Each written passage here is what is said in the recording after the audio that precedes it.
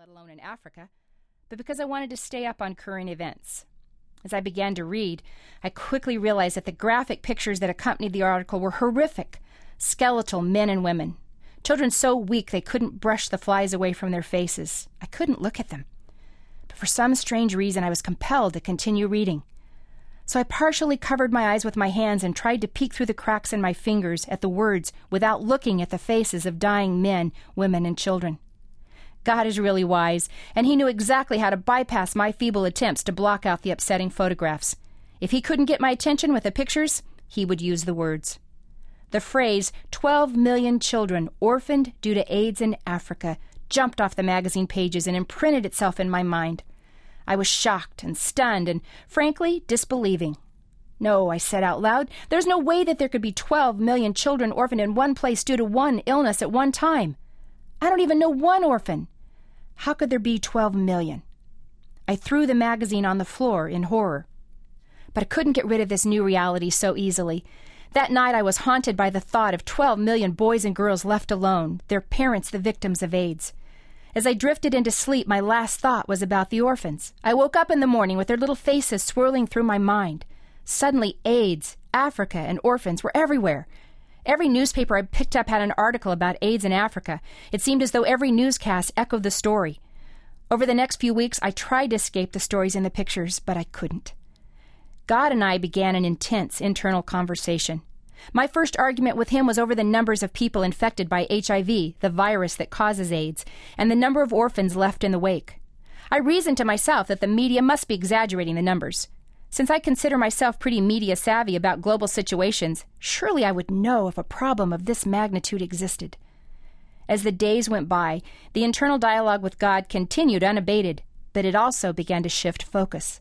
I gradually began to accept that while I had been raising my family and serving in my church, a humanitarian crisis of gargantuan proportions had been escalating on our planet. There was no media exaggeration. No propaganda to garner sympathy for a minor cause.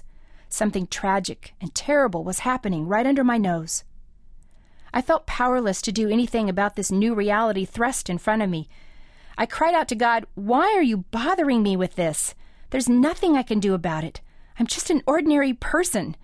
What could one person do about such a gigantic problem? And, by the way, in case you haven't noticed, I'm a white, suburban mom with a minivan. What do I know about a disease in Africa?" After a month of anguished wrestling with God, I reached a point at which I had to make a conscious decision. Would I retreat to my comfortable life and to my settled plans, pretending that I didn't know about the HIV/AIDS pandemic and the millions of orphans? Or would I surrender to God's call and let my heart engage with a cause I was pretty sure would include buckets of pain and sorrow? I didn't know what would happen if I said yes to this increasingly strong urge to engage. I mean, what did engaging even mean after all? I felt like I was standing on the edge of a giant precipice. I couldn't go back, and yet the way forward looked like stepping into a void. The moment of decision came. With eyes closed and teeth clenched tightly, I finally said yes.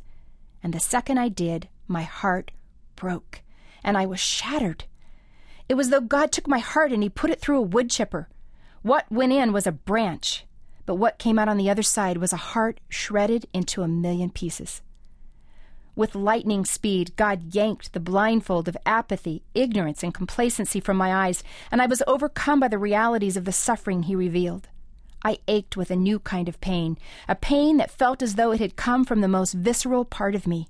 I was filled with sorrow and grief. I wept as though I was the one who was sick, or it was my child who was dying, or I was the orphan left alone. I knew next to nothing about HIV/AIDS, but my heart was instantly linked with those who know it intimately. Like the Apostle Paul knocked off of his donkey on the road to Damascus, I was changed by my encounter with truth. I became a seriously disturbed woman. Suddenly I was consumed with a desire to learn about HIV/AIDS. I devoured every book, article, and video I could get my hands on. I searched the internet for websites that would teach me about this global crisis. I consulted healthcare professionals.